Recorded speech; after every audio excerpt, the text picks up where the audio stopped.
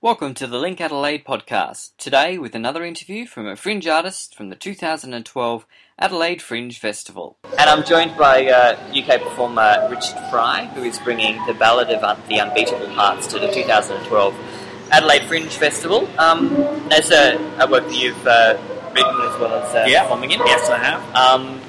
And deals with the weighty and pertinent issue of gay suicide and things like that. It's a show that I've been wanting to write for a few years, and because I think the issue of young gay suicide isn't discussed enough. In about the last 18 months, it's kind of come to the forefront a bit more. But it's just one of those things that we brush under the carpet, and especially just even the mental health of teenagers of any sexuality. But I think I decided to focus on the gay issue because I think it's incredibly hard growing up gay in society where people assume you are straight, and so a lot of young gay people hide their feelings and they're privy to some very horrible language and attitudes, and so they keep everything internalised, and I think it affects them. It affects their self-image, their self-esteem, and in some cases it makes them feel very down and makes them want to hurt themselves, and I don't think that's good enough. So I wanted to kind of write something that would highlight that issue and bring it to an audience that perhaps wouldn't necessarily have come into contact with these facts and ideas. Because I think this is pulling statistics out of my head, so that won't be correct. But I believe mental illness and issues in that case of suicide is either second or the highest killer of young people. Again, I don't know the truth of those statistics. I do know it's very, very high. I don't know about Australia, but in the UK, for young men aged between 18 and 35, suicide is the highest killer. It's just last year, the statistic over road traffic accidents, last year. And of course, if this interview does bring up anything for anyone that's listening, contact Lifeline on 13 11 14. They're always there to have a chat and pass you on to people if you need, or you can always make an appointment, a confidential appointment to speak to your GP, and they'll be ever so helpful. But if it does bring up anything for you, make sure you contact someone and have a chat, because there are always people that care and will talk.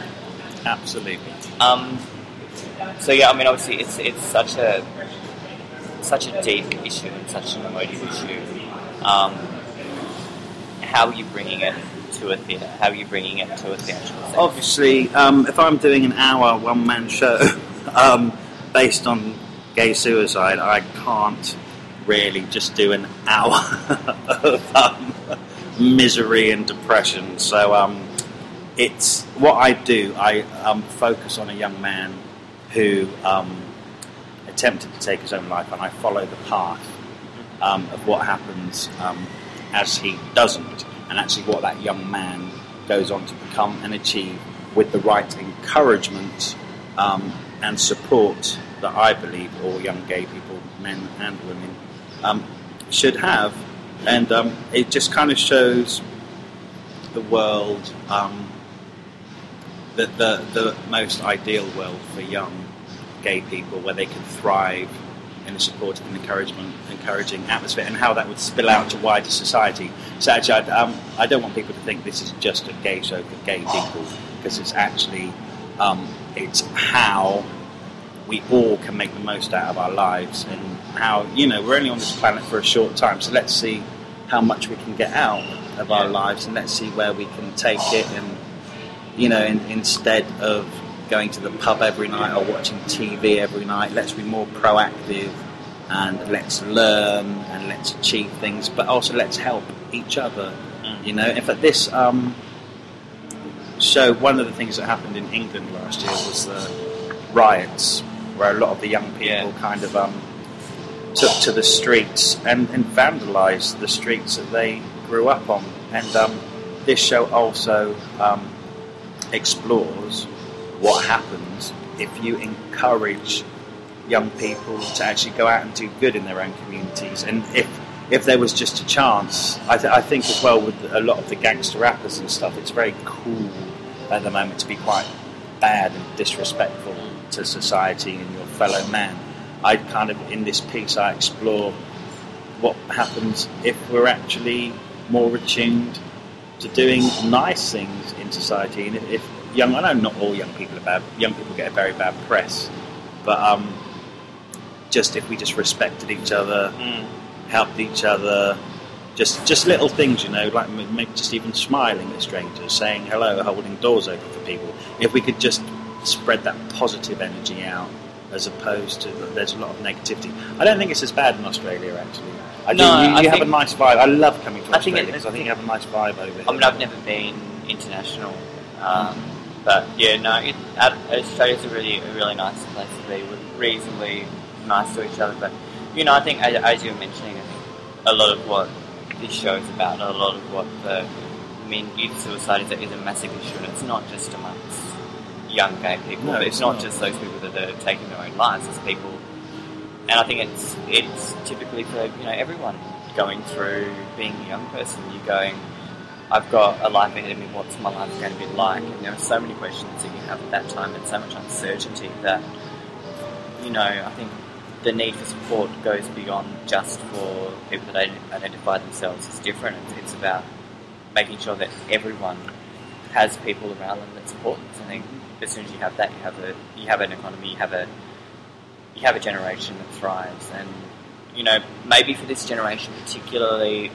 maybe it's been for every generation, but there is so much negativity in the world. We have the generations before, kind of the Y generation, which are known as this me generation thing, but we have generations before them, the baby boomers, the Gen Xers, and all those guys that have always had everything, and they're the generations that have put the world where it is now. They're the generations that have not done a lot with the environment. They're the generations that have purchased and purchased and purchased and purchased, and we now have credit crisis. We have so much, stuff that as a young person looking forward to it. At times you can go, what is good coming up in the world? What is the promise and the hope? I think it comes down to, as you say, bringing back community, bringing back respect, and bringing back... Also, as well, I think there's a lot of people who want this change to happen. After the show, I actually give out a handout, which is a worksheet where you have to go out and do nice things for other people, and then you can fill it in and go on the Facebook page, and some people have really taken to that, and I just think it kind of just signifies that there is a need for this, and it's a need that a lot of people do actually want to see in society. Nobody wants to live in a miserable, oppressive world, and I think sometimes we're kind of led to believe the world is a much worse place through the media. Mm-hmm. The media certainly like to sensationalise stories, and I think that gets a much wider publicity, especially with young people. Like I said, they do get quite a bad press. If young people do things like rioting, we hear about it, it's on the front page of the paper, but there's lots of younger people who actually do good stuff, and we just don't necessarily get to hear about it. And that's a change I would like to see. I would like to see big groups of young people doing brilliant things, and then the paper showing us, the media showing us all these brilliant things, because that would encourage more young people to go out and do more good things instead of perpetuating this negative environment we have. To me, everyone has good in them. I'm Absolutely. Very, very strong believer in that, and this show for kind of the negative beginnings and for the deep subject matter of it, I think you'll come out of it with a very warm, very hopeful impression. And do you know, this is my 5th show, and it's just received the best response of any of my shows. People just really get behind the vibe of the show. It's very encouraging, I've played Edinburgh, London, the USA. I was in Perth last week, and just everywhere I go, there just seems to be a lot of people on the same page as me. I'm really striking a nerve with this piece, and so it does start off with the gay suicide thing, and I discuss that because I think that's very important, but it also goes out into the wider theme of everybody clubbing together to make the world a better place, and it is possible, you know? Yeah, absolutely. Richard Fry, thank you so much for your time. Okay. You have written and performed in the Ballad of the Unbeatable Hearts at the Higher Ground Art Base. Right throughout the 2012 Adelaide Fringe Festival from February 24 until March 18. It's well worth a visit. For more details, head to LinkAdelaide.com.au, or you can grab tickets at adelaidefringe.com.au. Once again, Richard, thank you very much for your time, and enjoy Australia. Thank you very much. For more on this show and 922 others, check our website linkadelaide.com.au, or you can find them all at adelaidefringe.com.au. And for the latest news and info from Link Adelaide, be sure to like us on Facebook, facebook.com/LinkAdelaide.